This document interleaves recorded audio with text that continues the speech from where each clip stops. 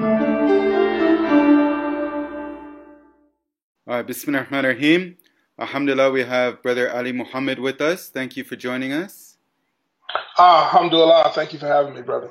Alhamdulillah. So I'm just getting acquainted with you right now. I haven't met you before, but Alhamdulillah, we have some people that both of us know. So Brother Hakeem, Sheikh Latif, and I think Brother Abdullah. Do you know Brother Abdullah? I do. Alhamdulillah. Alhamdulillah, Brother Sajjad as well. Everyone. So it's good. So I'll get to catch up with them through you, inshallah. Absolutely. Inshallah. All right. So as you know, I run podcasts with different groups of people. So sometimes I speak to ulama, and with the ulama, we look at their studies and their experiences in the hawza, and then how it is coming back from the hawza into the communities and working with the communities and things of this nature. I speak with psychologists, and we look at faith-based psychology and how we integrate Islam into psychological practices for the mu'mineen here in the West. Also, I'm trying to find some hijabi athletes to speak with as well, because I feel that it'd be a good idea for sisters to get more active and get involved in sports, and I think they could get encouraged from these athletes that are already doing it. And finally, the last group are brothers who have been incarcerated before. And the reason why I want to speak with this group is to kind of shed light on the difficulties that they face, right? So obviously, everyone has a story. I've been incarcerated before. Also, you have. And obviously, our lives weren't perfect beforehand. But while we hit rock bottom, I'm assuming this is the case for you, we look towards religion, and we find religion, we cling towards the religion, and we try to better ourselves. And then we leave the prison and we find all kinds of, let's say, difficulties integrating into the community because of our past. And sometimes, people's situation are different. Sometimes there's open arms for us, and sometimes there's difficulties. So I kind of want to shed the light with this group and this segment of the community. Inshallah, introduce us to the community, show people the struggles that we go through, and hopefully look forward to bettering the situation. So, Brother Ali Muhammad, we have you on the podcast today. Thank you. Just because I don't know much about you, maybe we could start by looking at your life before incarceration, see who you were, what you were up to, and then we'll move into incarceration and becoming Muslim and all of that. Thank you. Absolutely. I believe that my reconversion back to Islam, as we all believe, was during the time when I was around 1996. I was about 16 years old, and I have a unique, situation where all of my uncles, being a Black American in the United States, and the tremendous amount of reverts and conversions to Islam from Black men being incarcerated, I unfortunately followed that same path that was attempting to try to stop with me. Unfortunately, I wasn't successful. I had to go through the entire process, just like my uncles before me. But when they came home, all of my uncles had come home with these unique names that I then had to start to call them. So my Uncle Johnny and my Uncle Donald and my Uncle, Reggie, they were now Hakeem and Latif. And this whole thing was so mystical to me. And I just knew that these, I wanted to emulate some of their lifestyles and their patterns. I just remember family gatherings where they were required to use the grill first. Oh, wow. Because there's a clear separation in the Black community where the mothers and the females who at that time a lot of women weren't getting locked up. This is a new thing where we have a huge population boom of women going to prison, and they weren't in that situation yet. And so I just remember my first images of Islam were the family gatherings, and I wasn't very clear on what was going on. I just knew that all of my uncles required the grill, and they cooked their food first. and it just grabbed a hold of me, and it was like, what's going on, and why can't I have any of that salmon? And why are they eating? And they would say, well, this is for the believers, this is for the mu'min. And I was just like, well, what does that mean? What is, and why did they go in the spare bedroom by themselves, and what were they doing in the bathroom washing up? And I just, this whole thing was so, and my mom was just like, don't talk to them, don't, they're crazy, they're, and it was, and as a 16-year-old young boy, that was the worst thing she could have said to me, because my path was immediate to it. This was all the way back in 1996. 1996. Two of my uncles had already been home, and my third uncle, who was an imam in the federal prison system, was coming home, and he was obviously going to be the elder. He was a hafiz, and he was no joke. This was the no playing around Muslim that we all know and love. And he became imam very quickly, and he established some things, and I was, like a moth to a flame. I could not wait. SubhanAllah, that's amazing. So you do have a connection to Islam through your family, which is good. Yes. Yeah. Yes, but obviously there wasn't any formal education at the time, and I just saw like little glimpses of it. I saw flashes of it. So it would be any kind of family gathering, birthdays, graduations, things like that. I just knew that my Uncle Latif was going to be there, and that this was a big deal. And I just knew he always smelled great. Those things, those small little things, the nuances that you catch on. It's his beard and the glow on his face. And so, just like most Muslims, I had a very unconventional kindergarten way of coming through Islam, where I didn't know who the messenger and who this gentleman named Muhammad was from the Nation of Islam. And I thought that they were one and the same. And it was just all of this stuff I had to relearn. I had to get my formal education. And it was a lot of that. And you go, well, aren't these two people one and the same? Astaghfirullah, they're not. And so those types of things, those little nuances where I had to learn these things, and I didn't learn those things until I went to prison. Okay. So how did you end up in prison when you had Muslims, or let's say you had glimpses of Islam, as you said, where you looked and you said, wow, this is interesting. They're not cooking meat on the barbecue, or they smell good and they're glowing and all of that. And you were attracted to them, but obviously you went a different path as well. Yes, because I didn't understand that the walk of a Muslim, to bear witness to there being no God but Allah and Muhammad is his messenger, had more to do with your personal behavior. They couldn't give me a lot of my 5 pillars in these small interactions. I didn't know I had to then be a good person as well.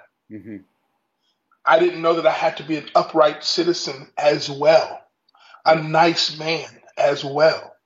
I just only saw a very small portion. I just knew that they didn't use terrible language. I just knew that they were nice to each other. I didn't know that then extended outside of strangers and the brotherhood. And not only do you have to pray to be a Muslim, you have to be a nice person as well. You see what I'm saying? I did. I had a very similar experience as well. Like when I first became Muslim I became Muslim before I got locked up. And at that point, I didn't have much knowledge at all about Islam. I knew we don't eat pork, don't do drugs, don't drink alcohol. Like very few laws that are very commonly known. But I didn't have an in-depth knowledge at all of Islam until I got locked up and started studying at that point. That's when I learned my compassion, my tolerance, my empathy for my brother. Those things I did not have. I didn't grasp that. So I was convicted of multiple robberies with the use of a deadly weapon, all of which I did. This is not even a debate. I was a bad person who thought being a Muslim didn't regulate my behavior as well. I thought my rejection of Santa Claus made me a good Muslim. So that's what, and obviously when I got the letters, the letters from my uncles and the disappointment and the hurt, like the judge could have said, hey, we're going to sentence you to years of disappointment from your uncles. That would have crushed me. Because their opinion of me. Remember, I'm still trading one God for another. I still haven't found it yet, you see? Yep. So their opinion of me meant more to me than any sentence the state of Nevada could have given me. To let my uncles down, to let my family down. I still hadn't grasped it yet. It was coming along very, very slowly. I had never went inside a mosque yet. I had never been inside of a mosque up until the point that I had been to prison. All right, so you get locked up. What was your sentence? My sentence was 7.5 to 15 years. 7.5 to 15. Yes. Yeah. Excuse me. I'm sorry. Allow me to correct it. I misread. 36 to 90. So that's 6 to 15. 36. Wait. Yeah. No. 6 to 15, which is my months. 72. 72 months. Yep.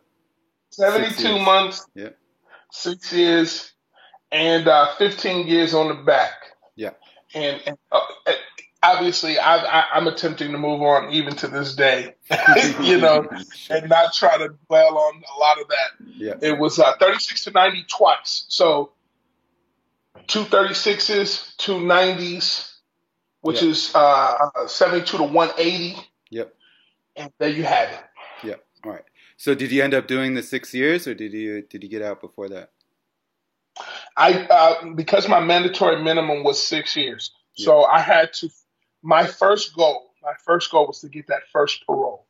I knew that if I didn't get that first parole, that things were going to be very, very difficult for me. Yeah. So because I had a minimum of 6 years to do, I actually had a parole officer while incarcerated. Yeah. Because I was technically on parole. I see. You got paroled off the first sentence, and then you went on to the second one. Absolutely. And so I had to pay supervision fees. I don't know if that happened with you, but I actually had to pay my parole officer whilst incarcerated. That's crazy. They made that a lot, because they're trying their best to take as much. They just suck the blood of the community and the people who support them and everything. So I remember very vividly, I was one of the first people who had to pay my parole officer whilst in prison. Wow. All right. Mm-hmm. So now, which prison did you go to at the beginning? I pulled the plastic off my mirror of High Desert State Prison because I was the first inmate in my cell. Wow. Okay. So the plastic that was the protective covering on my mirror, I pulled that off because I was the first person in that cell. And my first meeting with my counselor, she says, "You're a young man with a tremendous amount of time in a brand new prison, and and you're already getting in trouble, and this is not going to work for you. And I'm going to send you up north to Nevada State Prison with people whom are a little more settled." This is because the damage, the death, and the destruction of a brand new prison is something that I cannot convey to your audience. I'm not sure if you ever been into a newly opened prison as well, sir. I haven't. So I got sent to Indiana Springs, I believe it was. It's something like that for like a couple of weeks. and then Yeah. I went to Nevada State Prison from there. So So we yeah, went to the same situation. Yeah. yeah. So I was at NSP for the majority of the sentence until I got paroled. Then they sent me to a minimum yard. Yes. So I opened. So Indian Springs is like a couple hundred yards away from high desert that was being built probably during Okay. that time. And then they quickly saw that my what would be called my risk level or something like Mm, that was too high to be in a brand new prison. yeah. So then they sent me to NSP as well. Mm, And oh my goodness, getting off that bus yep. in Nevada State Prison is something out of Hollywood. I remember the bus going from down south up north to Nevada State Prison.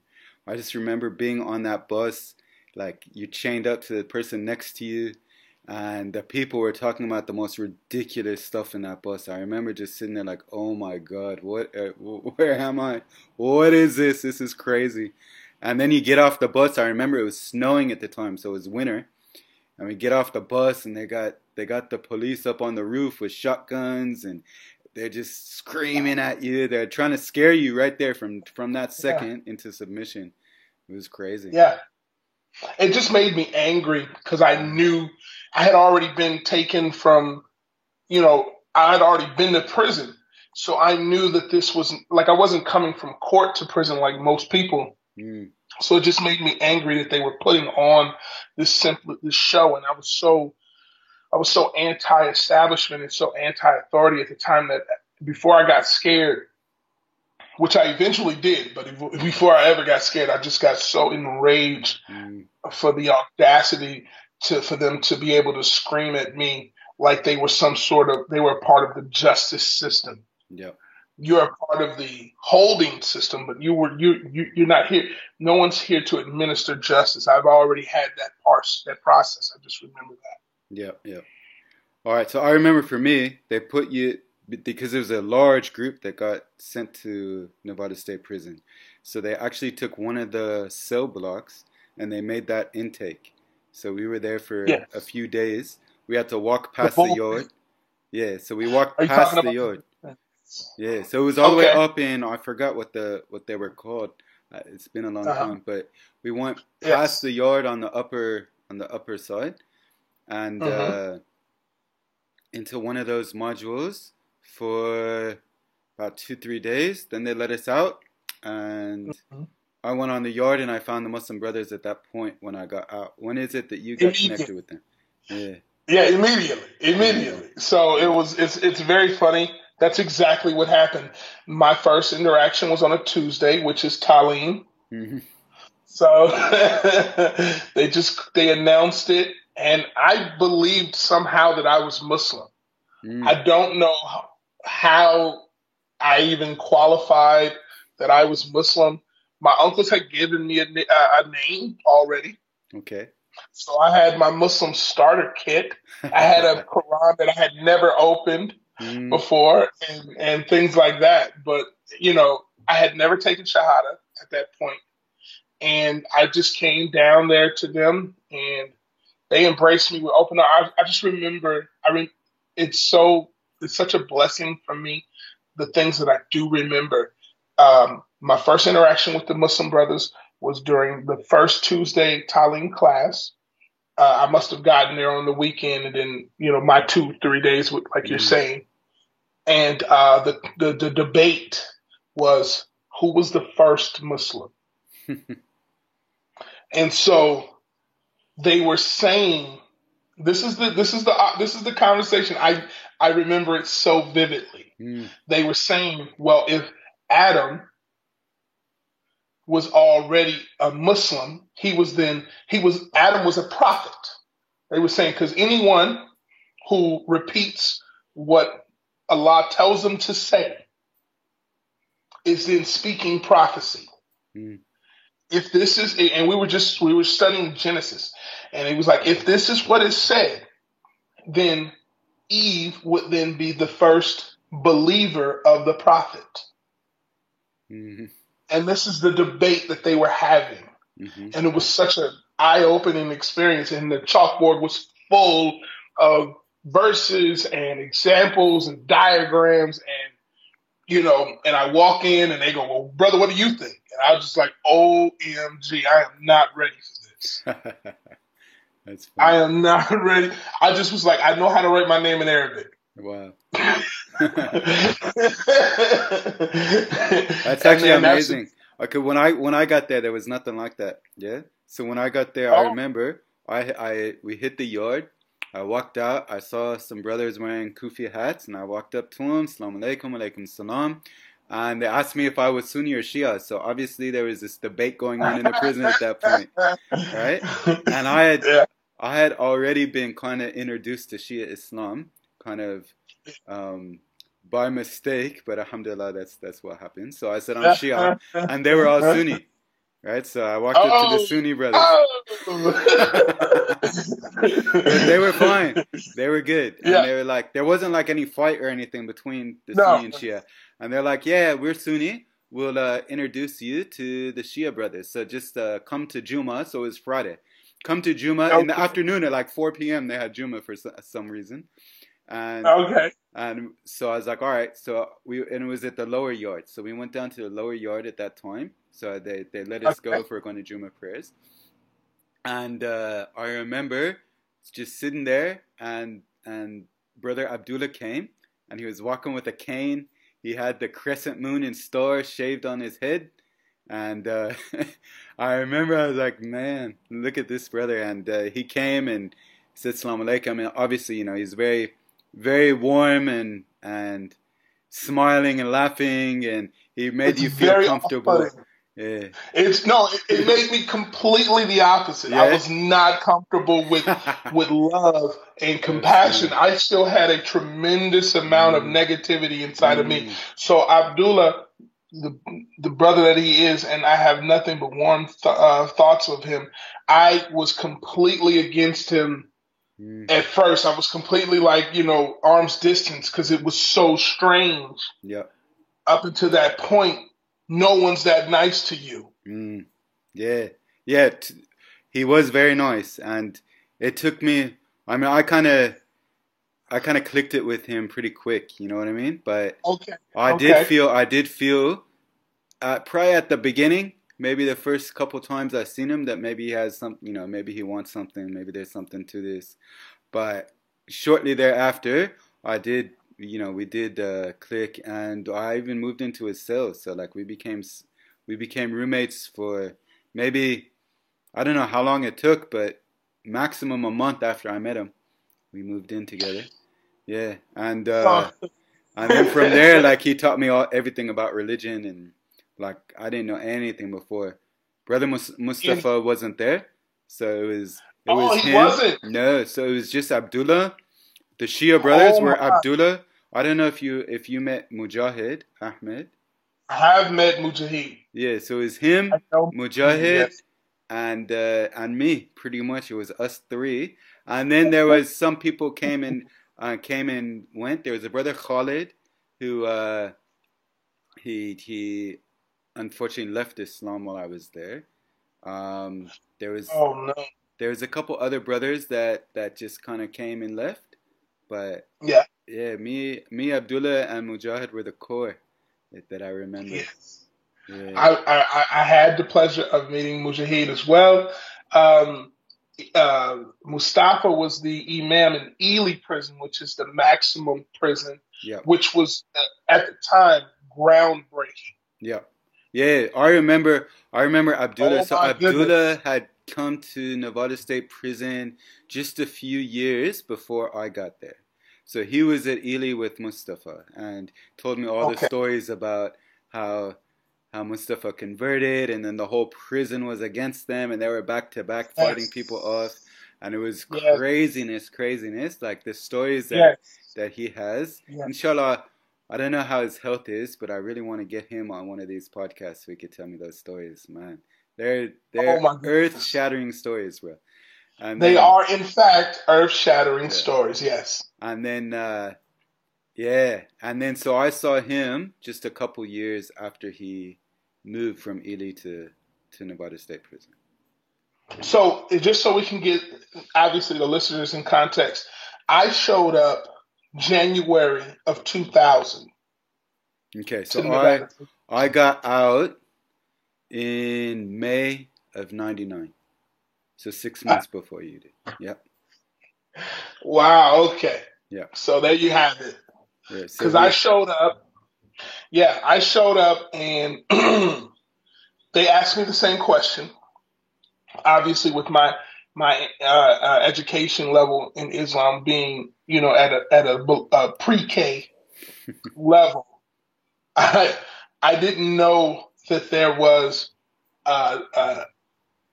labels, but I do remember my imam, my first imam being my uncle. He says, and this is still, I acknowledge that what I'm about to say is very controversial, and I have yet to reconcile this information. So, begging the pardon of the listeners, I'm going to say something that I acknowledge is a tremendous oversimplification, and I say it with a tremendous amount of caution and compassion. My uncle, my first imam, said that the Prophet Muhammad, peace and blessings be upon him, was neither Sunni nor Shiite. He was simply a Muslim, and that is what we are. hmm, And that was it. And when he said it that way, I now know why. Coming from prison, it there's a time for that, and prison is not the time. yeah, yeah, 100%. But I do understand that is a vast oversimplification, and that erases a tremendous amount of history. And I'm not here to debate it. I'm just simply saying that this was the education that I got at the time, Mm, and I see why in a situation of life and death in prison, this is probably what helped him and his community at the time. yeah, of course, of course. I remember when I was there. There was I don't know. Do you remember Brother Latif, who was the Sunni Imam? Was he there? Because I know Uh, he was very getting. soft spoken, Yeah, yeah, very soft spoken. yeah, Had a little bit of long hair. Latif, right? Is that the yeah, one we're yeah. talking about? So he Yes. I know they were giving him a hard time, and he was trying to get out. I don't know when he actually got out. No, That no, was him. no. He was still a Muslim when I got there. Yep, Inshallah, he's still being watched over by Allah and His angels. yep. And they had maybe 20 Sunni Muslims, 20 25 Sunni Muslims there, and there was only a handful of Shia. But we never got like there was never any animosity towards one another, any fights, any like I remember we weren't together, like we wouldn't have the same programs with one another, but there was no like as I said, no animosity. We never did we fight with one another. We always tried to support one another. So I remember, I don't know if this guy was still there. They called him Big Pretty, big huge. Oh, Uh, yeah, I remember. oh, the what boogeyman. a The, disgusting the individual. boogeyman. Oh my God! I don't even know. I don't. I think it So would take away. just for reference, he got locked up for rape, and I think he raped I don't know how many people in prison as well. But anyways, he choked out the assistant imam, so not Latif, but the one under him. Who? Yeah, he choked him out and stole Who his. was that? I forgot his Who? name. He Oh, wore a I mean, my kufi, a little blood, bit my blood older. is boiling. My Yeah, blood is I forgot boiling his now. name. I forgot his name. But he choked him out, stole his like beans or like a can of beans or whatever from him. And I remember Abdullah got irate. He was so angry at that. And this is just to show that there was no fight between Sunnis and Shias. And even though he was Sunni, Abdullah went to Big Pretty and like was like, "I will, I'll end you if you do this again." And he was like trying to fight him. And like Big Pretty is like this. I don't know how. Maybe in my mind, he's actually bigger than he actually is. But he was like one of the biggest people I've ever seen in my life. And Abdullah's He's a small. gigantic human being. Yeah, Yes. and Abdullah's small. So it's like Yes, he is. it's like Yes, he is. it's like a little tiny pit bull going up against like this huge, monster. But he was his hand in his face. Oh, I'll do this to you. I'll do that to you. You better not touch another Muslim. And Big Pretty just laughed at him. Sorry, whatever, and just walked away. But I was like, man, like you could see how, like it doesn't matter Sunni Shia. We'll stand up for each other, and like that's what I got from that. It was pretty amazing. I just remember. I'll tell your listeners a very silly, funny story. I remember they decided to have a basketball league, and the Muslims wanted to play basketball, and we were trying to debate whether basketball was halal or not. I wish I was there. I wish I was there. I would have played with you. It's the silliest. It's the silliest because in prison you have nothing to do but to debate the finer points of the minutia. I remember when I was there, we did have a basketball league. I played in it. What was you guys' name? Because I can't wait to reveal. We didn't have a Muslim team. You didn't have a name? We didn't have a Muslim team. So we had a Muslim basketball team. Yeah, no. I was with a few brothers. I don't remember their names. I remember their face. Don't remember their names. But anyways, we played with them. I did well. I think I remember I hit the game-winning shot. I won the 3-point contest. God. It was fun. Oh my goodness! It was fun. So this is post 9/11. You got to remember this. Yeah. The name that we decided, because obviously Muslims. Another thing people need to know: Muslims in prison make things way harder on themselves than it has to. We take the hard way every time. We decided that our name was going to be the Jihad Squad. Yeah, that must have went well with the administration, yeah? Absolutely not. So Coach Love, I know you know Coach Love. Yeah. He was like, absolutely not. You guys are not going to be called that. There's no way you're going to be the Jihad Squad. So, oh my goodness, we had to quote Hadith. We had to find passages in the Quran and the Bible to explain what jihad is, and that the term has been hijacked. I remember because I was a part of the Shura committee that was explaining this whole process. And oh my goodness, we finally got them to be okay with it. He was like, the first time it's a problem, I'm snatching your name. Wow. I'm taking the name of the team. We were terrible. Abdullah coaches. He was our head coach. He's terrible. we just got whopped every time. But we showed up. We showed up for our beatings every week, if you can believe that. If this is not the Disney movie where the Jihad Squad is somehow triumphant. No. We got our teeth kicked in every single game. Man. I wish I was there. That would have been fun.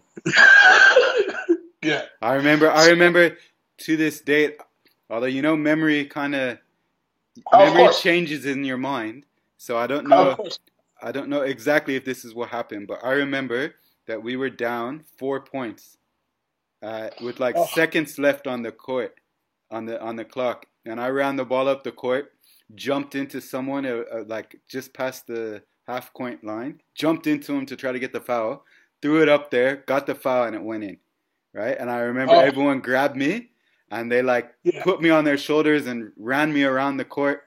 It was the best. It was the best. Right, because you got a chance to make a towel for your banner. Yeah. Did you guys put a banner up? No. We had none of that. It was none of that. None of that. It was just. Man. See, we decided that we wanted a banner, and we made up things like you guys didn't win anything. Why did you get a banner? Because we make things twice as hard as they need to be for us. That's funny. One of my stories that I want to impart to your listeners about. So before I say this, is it okay if I speak about Abdullah a little bit? Yeah, of course. And his impact on my life. Yeah. So, at the time, I had no education. I had zero education. I believe that through my 4 years of high school, I had the credits of a half semester of a freshman. So I had did 4 years of high school, but credit wise, I was the first half of one semester, Mm. credit wise. Yeah. So I just wanted to go and work in the kitchen and lift weights, and because I was a very small man, and I just wanted to just work out and eat and not really do a lot of things. And he saw that immediately. He saw that I was very adverse to that, or what they call programming, Mm. which I detest that term, but that's the word that they use. You got to program, right? Mm. So he said to me one day, I was in his cell, and he was like, "You don't have an education, do you, brother?" And I said, No, I don't. But I like working in the gym. I mean, I like working in the kitchen. I like going to the gym. I like to, just kind of stay out the way. And he says, on my wall in my cell, he says, I have a spot on my wall that I would really, really like to see your GED. Mm. He says, if you were to get your GED, I would put it on my wall, and it would mean so much to me. And the love that I had for Abdullah, this is the first time he's ever asked me for anything. Mm. He's very well off. He doesn't need anything. Yeah. I said, you want my GED? He was like, well, not the actual GED. I want you to send that home to your mom, but I want you to go to the law. I want you to get your GED, go to the law library, and make me a copy, and send the original home to your mom.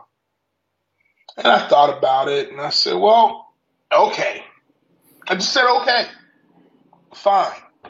And I went to the education building, and I signed up for the GED class, and I studied, and I passed. Mm. I passed first try. It wasn't very difficult at all. Just had to learn a couple of math formulas. That's all it was. So I did exactly what he said. I went and paid, I think it's like, 5 cents for a copy at the law library. Handed it to him in a manila envelope. I'm thinking that I'm done with him. I can now go back to the kitchen, continue my job, continue to work out twice a day, sleep for the rest of the day, and that's it. And he says, brother, that was so nice. Every day when I wake up and I drink my coffee, I look at your GED, and it just warms my heart. And I'm like, yeah, that's cool. He says, but brother, next to your GED, you know what would really make me happy? I was like, what? And he was like, the high school diploma. And I was like, no. And he was like, yes, brother. Because your GED's up there by itself, and all of the other brothers see it. And they asked me, what about your high school diploma? And I was like, Abdullah, I don't have any credits. Do you know how I might have to do 4 years of high school? Turns out in the state of Nevada, the GED covers a lot of your core credits, which I didn't know. And so it said that basically based on what I had and everything, that I only needed, and I went to high school in California, so the credit system translates differently. I only needed a couple of more classes. A lot of creative writing. I needed a bunch of electives. So I studied Spanish, just like anyone else, and I still don't know how to speak Spanish. And so, but I did it. I said, okay. It took me a year and a half. I got into an argument with a math teacher, and they literally kicked me out of the education building. Oh no! Which I didn't care because I don't know what that means. I don't know what that that if an inmate cannot go back to the education building, the implications of that. I didn't know, nor did I care. He finds out, and I was terrified that he was going to find out. He finds out that I've been kicked out of the education building within minutes of it. Because word travels. He grabs me. He gets Coach Love, who has a son who's a Muslim in Ely. Mm. and that's who our sponsor was Coach Love. Mm. They make me write an apology to the math teacher, and I literally have to go and apologize to him. It was an argument or whatever, and he let me back into the education building. And I don't realize what that means, because that means college, that means vocational, that means all of those things. Yeah. Education is one huge block that I didn't understand. Mm. He yelled at me. He made me feel terrible. I remember that, Abdullah. And I just said, okay, fine. And I went and I got the high school diploma. I didn't care about my grades. I just wanted to finish each course. And I was able to test. It's called a credit by exam. Mm. So certain classes I could test out of. I remember that. Yeah. And if I could show that I could read and write English, boom. If I can show that I can grasp photosynthesis, boom. And so it's a process that's so long and just laborious that at the end of it I wasn't paying attention. I graduated with a 3.8. Wow, that's great. I didn't know. Mm. I didn't know that I graduated that high. I just know that they give you a packet. Like this represents ninth grade English. Yeah. And then this represents 10th grade math. This whole packet. Mm. This is the equivalent of 10th grade math or whatever the case may be. So I just was doing it. I was just doing whatever. I give him my high school diploma. He starts to cry, which Abdullah will start crying on you. Mm-hmm. You know that. He'll cry on you. Yeah. And I send the original home to my mom, just like he asked, and he had them both up there. And by the time that I got my high school diploma, he had about 15 GEDs already, because he had used my example for all of the other Muslims. Mm. So when I come back to his cell with my high school diploma, shortly thereafter, the prison was like, "Hey, we understand what you're doing, but you can't tape all of these to your wall." You see what I'm saying? Yeah. But they gave him a special folder for it, and they recognized him. The warden, Baca, recognized him and said, We want to do something for you, because when I came back, I didn't realize that he had about 15 copies of GEDs on his wall. That's amazing. Yeah. And all he was doing, they asked him, they said, "How did you get so many inmates to go to the education building?" He says, "I just asked them to do it." Yep. Because I just met you right now, and I feel like I've known you forever. And I know just as well as you do that if Abdullah was to ask you for something, you no problem. Of course. It's yours. And even if it was go to school, you'd be like, fine. Yep. And I did it. And I then qualified for what was called the Millennium Scholarship under the Nevada legislature. And because I was a student in Nevada and I graduated in Nevada, I qualified for a scholarship in Nevada, full ride, because I had a 3.8. Whoa. So when you got out, you had a full ride scholarship? Or No. You're still in? This is what I'm still in. Yeah. I graduated in Nevada. I graduated 2001 and enrolled in college at what's called Western Nevada Community College. And I majored in computer software and networking. I have my A+, N+, and C+, all because of Abdullah. Wow. SubhanAllah. SubhanAllah. He's a man. That's amazing. That's amazing. Just because he asked me.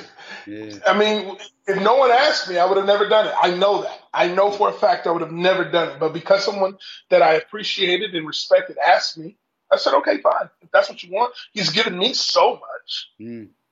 Do you see him at all when you're out now? Because are you in Vegas? I am in Vegas. I did. When he was home, he had eventually got out, Yeah. and he was home, and I took my oldest son, and I have a photograph of me, myself, and my son Shahid and Abdullah. So fun. And although I haven't seen him in a while, I am one of the people whom was brought up behind him. He taught me a tremendous amount. As far as wars, I don't know how negative you want to go. I'll keep it Disney if you like. He asked me if Abdullah asked me to do something, whatever it was, because I boxed on the outside before I came in under Richard Steele, a very famous referee and trainer. So we knew a lot of the same people. And if he asked me to do something maybe low brow, hey, I remember he loved boxing too. He loved Mike Tyson. Yes. That bob and weave. And he would try it on me every now and then. Like you never know if he felt, inclined. He might throw a couple punches at you, That, like, have you been swung on by Abdullah as well? Yeah, of course. Times. Yes. I remember I punched him in his nose because he kept. Oh my. Yeah, he kept like throwing at me, and I smacked him. But obviously, he could have swept the floor with me if he wanted to. But he was he just laughed. He laughed it off. Yeah. I remember, man. He was like he had no fear at all. I remember when I was there, there was another white brother that became Shia.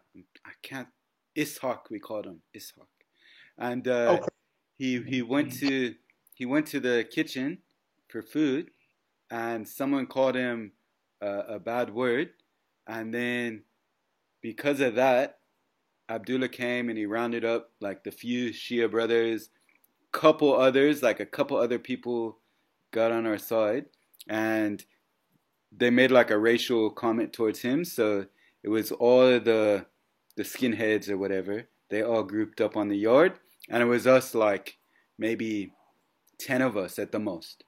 It was summertime, and we put on the big jackets. We put books around our waist just in case we get stabbed. Here we go. And it was like 200 of them. I don't know how many. And you know how the yard is? There's that little hill. They were all up on that little hill, and we were down. So we were looking up towards them. And the cops realized immediately that something was up. They came with their little crowd control guns and everything, and everyone was ready. And I remember thinking, like, man, this is gonna go bad, but whatever. And Abdullah went by himself, went up into the middle of all the skinheads, and went up to their ringleader or whatever, and was like, if you guys want, we'll go down and we'll fight to the death. And whatever he said, the skinhead was just like, nah, we don't want it. And they said, forget it. I remember that tunnel was the death trap. If you got caught in that tunnel, you know what I'm talking about? Yeah. That tunnel when you go into the kitchen. If you got caught in it.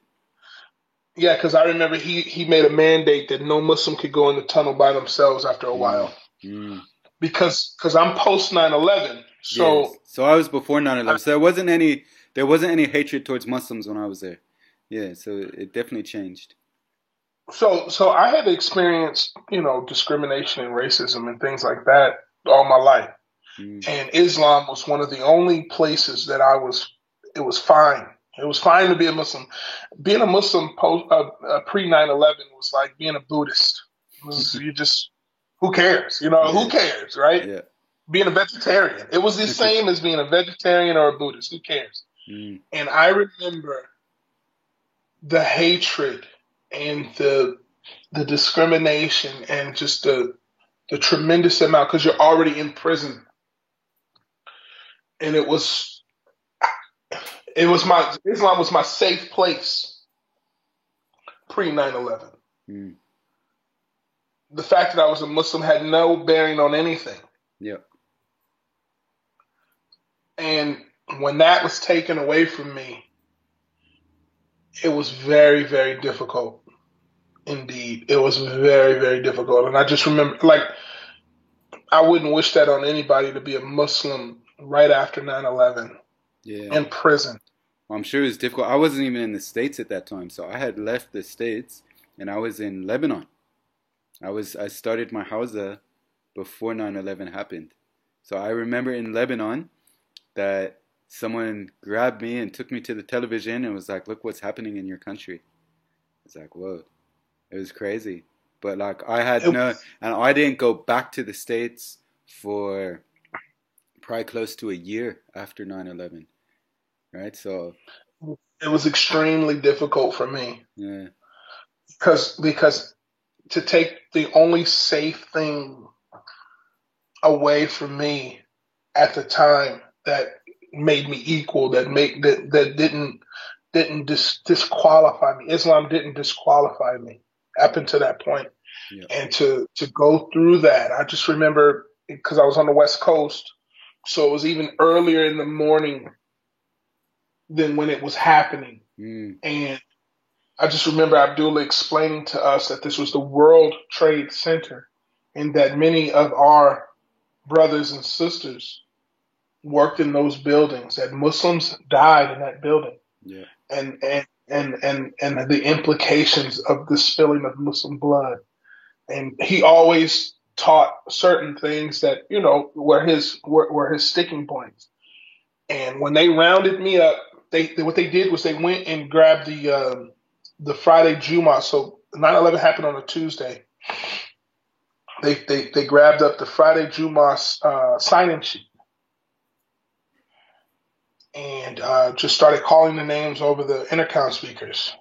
And I didn't hear it at the time. I was working out, and they called me and they go. They interviewed me like 2 days after. They just put us in a hole. They just put us in a hole under involuntary protective custody. They put all of us. They locked all of us up. That's crazy. For involuntary, because there was what they felt was credible threats against our lives. And I was in the weight pile with all kind of people, completely oblivious that my life was in danger. And they may have saved my life. Yeah. Like I don't agree with it, but it very well at the time I definitely didn't agree with it. I lost my custody status, I lost my job, I lost my canteen, I lost everything. As one does. And everything that I had earned up until that point, all of the privileges that I had earned up until that point were taken away from me. And they said, yeah, your life is in danger, and we would like to speak to you about some of your beliefs. And I just was like, I need inmate counsel immediately. I'm not speaking to you about anything without inmate counsel of some sort. And I don't know what's going on. And I just remember Abdullah was able to get word to each person who was locked up. They locked us all up. And he says, have your family call the prison and ask why you're in the hole. And he says, and just have them just keep calling. This is how this is going to happen. We need outside influence. We need people demanding answers to questions that they're not prepared to give yet. Yep. So write home, call home, do whatever you can, and have every member in your family call this prison. Here's the phone number to NSP. We're going to flood this phone line. And that's how we got out. SubhanAllah. That's crazy. Yeah. All right, we don't have much time. Tell me a little bit about Mustafa and how when you met him. Oh, because this is I don't know Mustafa personally. I was in contact with him with letters. Yes. And okay. Yeah, I really can't wait for the day that I meet him. Inshallah. Inshallah. So Mustafa, the first day I met him, he wore these big pants. He had purchased. I don't know how he had these jeans. He's the only person on the yard with these stovepipe pant leg jeans. You can spot Mustafa from a mile away because of the fact that everyone wearing the same clothes, and he was wearing jeans that didn't match the uniform. I still don't know how he had them on, and he had multiple pairs of them. So I met him. He was a chaplain, Yep. if you can believe that. He was the chaplain's assistant. We had a chaplain, Father Dave, and he was the assistant to the chaplain. Okay. And I just remember him challenging me several times about several different topics and forcing me to question my process. You don't bend the spoon, you bend your mind. And he made me think. He forced you to think, or you just didn't talk to him. That's what it is. So he was a very studious man. He broke down the Quran in Ramadan, which just passed. Ramadan Mubarak, brother. Ramadan Kareem. Yeah. He broke down, instead of the 30 Jews, he broke it down to, I want to say, in 15ths. So he was like, I could read the Quran, the entire Quran, in 15 days. Then he did it again in 60th, where he could read the same Quran in 2 months. This is how his Quran has all of these tabs. Yep. Sticking out. You see, so this is what I'm talking about. This is where we are, and we debated the finer points of wudu and challenged you on what say, oh Muhammad, speak. Why is he saying this? Why is this here? We read the Quran in the way it was revealed and in the way it was compiled. So we read one time, me and Mustafa read the Quran with Surah 96 being the beginning. Like this is where we are with this man and the his walk and his dedication and his devotion. He taught me how to give a khutbah. Yep. He was the person who taught me how to do that. He challenged the way you prayed. He was like, why is it that this man doesn't want to touch foot to foot? Those silly things that happen. He had a game. I'll tell you this game. So I don't want to hold you up. It's called Muslim baseball, Islamic baseball. Do you know about Islamic baseball? No, I don't. So you have to have a shura committee. Yeah. And the committee has to know the levels of which these brothers are. So it can't all be Major League Ball. He's a double A player. He's a triple A player. So then the brother gets to pick the pitch. Do you want a single, a double, a triple, or a home run? Then, based on that, that's the question you're going to get asked. That's awesome. And it was. Do you get where I'm going with this? Yeah. So like with you, the question would then be much more technical, way more technical. So if you were to ask, you say, "Hey, I want a triple."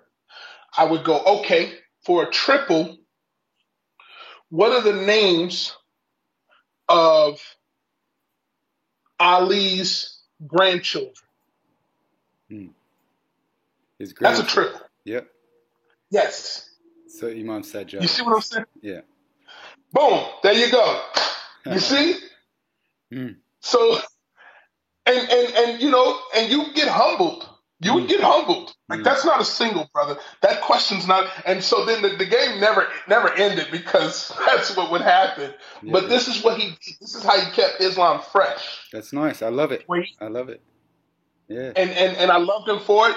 And I just remember he said to me one day, he says, "Hey, I need you to get a shirt that does not have your identifier in the back of it, your back number, your inmate ID number." He says, "You need a shirt that does not have that number on it." And I found out why later, and it saved me.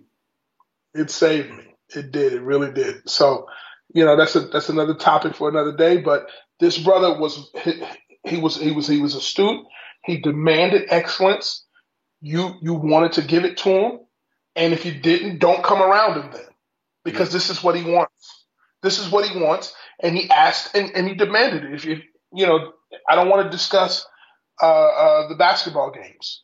I want to see where you are. We're doing Surah 55. Do you want to talk about Surah 55? No, then maybe this ain't the conversation for you. Yeah. So he kept You it. know? Yeah, he regulated the conversations. It's good. Oh my goodness! The Jahiliyyah did not happen. It was we're going to sharpen each other, Mm-hmm. and because of it, every Muslim education is different. It's unique. I don't know where you are. It would take a while before we familiarize ourselves together. But I remember one time praying with Mustafa, and he comes out of this Surah 1, and he goes to Surah 2, and we both know how Surah 2 sounds when you begin. Yeah. So I go, oh, I wonder how far he's going to go. And you have the rock. He Mm-hmm. rocks, so he can stay on task. And whew, he went there. And when we come out and we do our next one, he picks up on Surah 2 where he left off, and you go, oh my God. Mm-hmm. Like, I don't know, like how far can you go in Surah 2? I'm about 6 ayat. Yeah, not far at all. Yeah. He's rocking.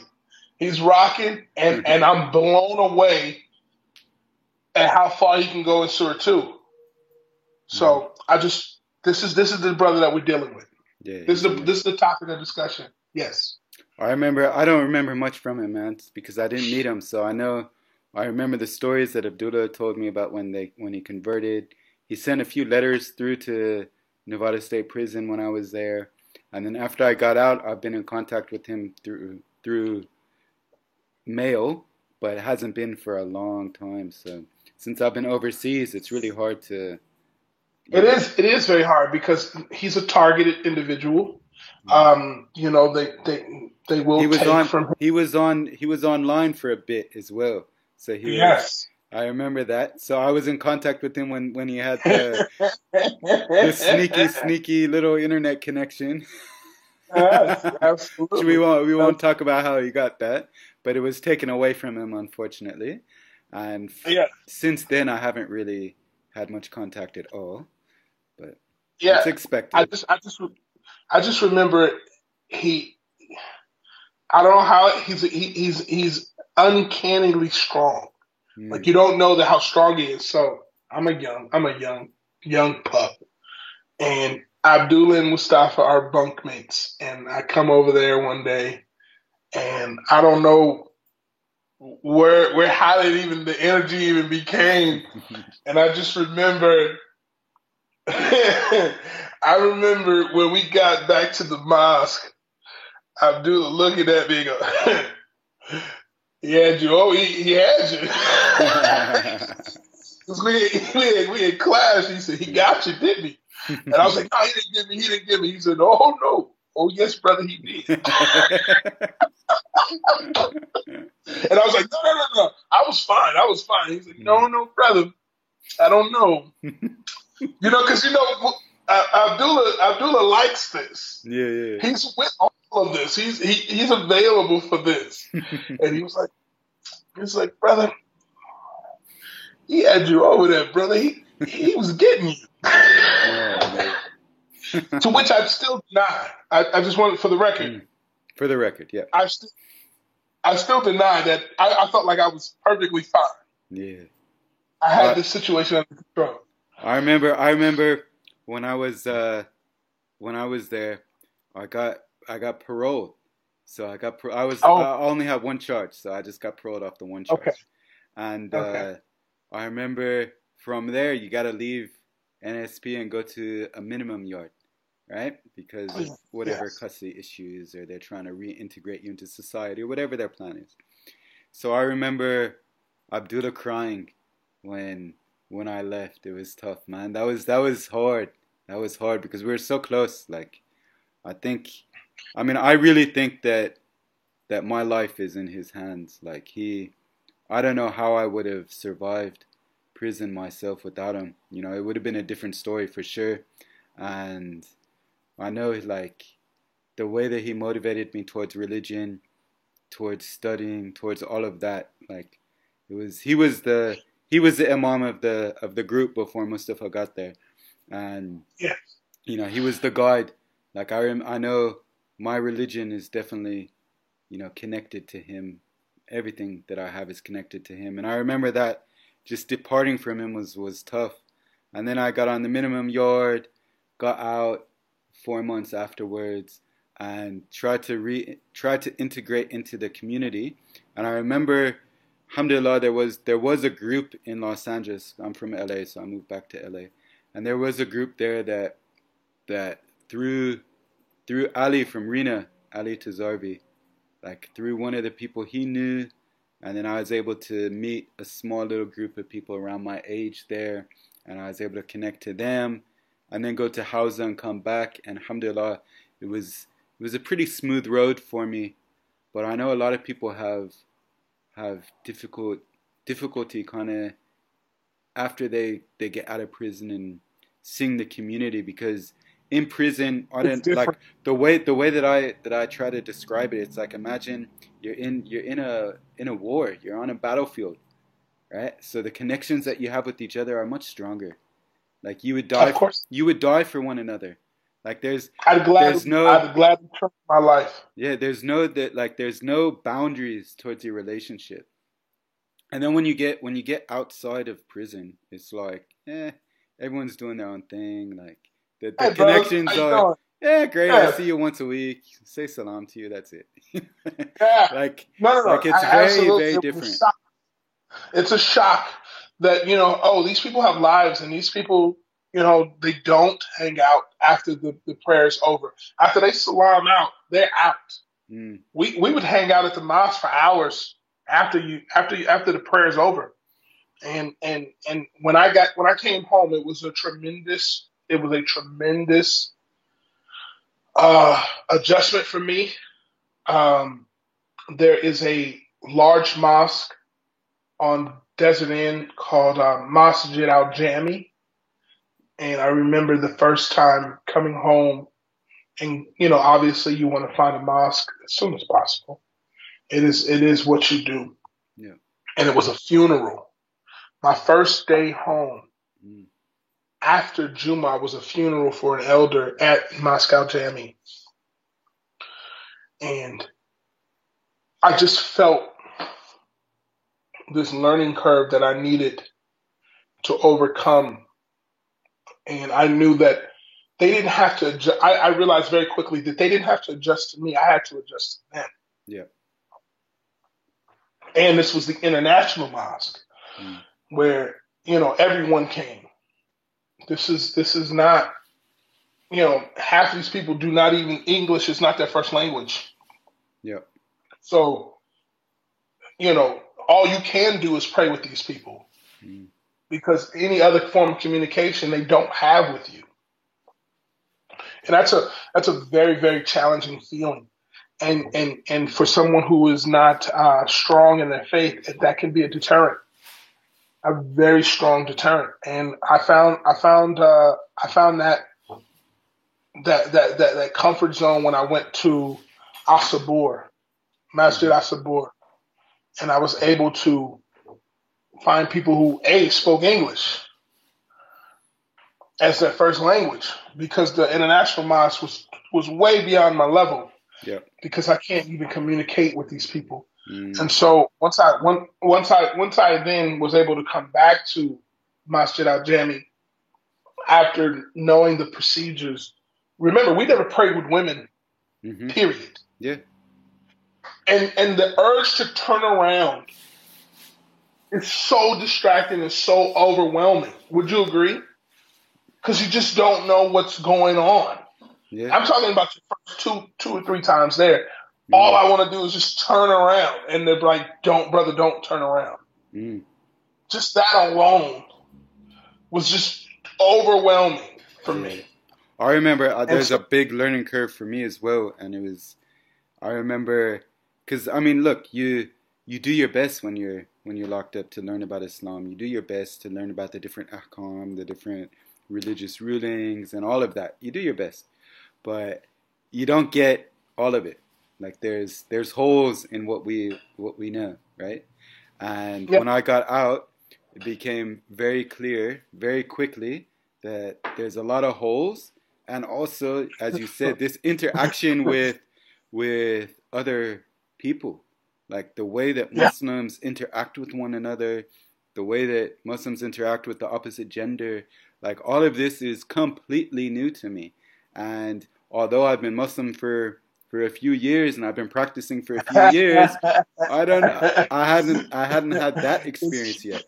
there's And huge gaps in your education. yeah. So, but alhamdulillah, as I said, like I was able to connect with a good group of Shia youth at the time, and they kind of took me under their wing and helped me learn, fill in the little holes that needed to be filled.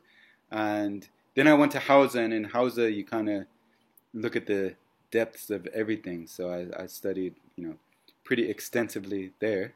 So it took a while to get everything, to understand everything. But I know that it's definitely a learning curve, and it's definitely a difficult process. So where are you now in the community?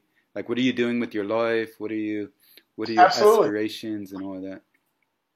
So, upon getting out of prison and becoming a Muslim in society, I needed I needed a career that would not hold me back as much. And I found something that worked for me in air conditioning. Hmm. So, because I needed a trade, or I needed some sort of way to provide for myself, so that those choices and those decisions in my life wouldn't be so dramatic.